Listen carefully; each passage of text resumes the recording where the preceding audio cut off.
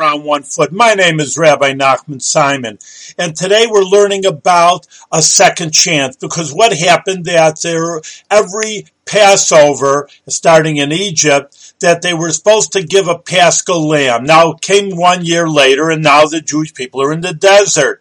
But one condition has to be brought, and that is just that if you are Tomei, meaning impure, you cannot bring the Korban Pesach, now the Paschal lamb.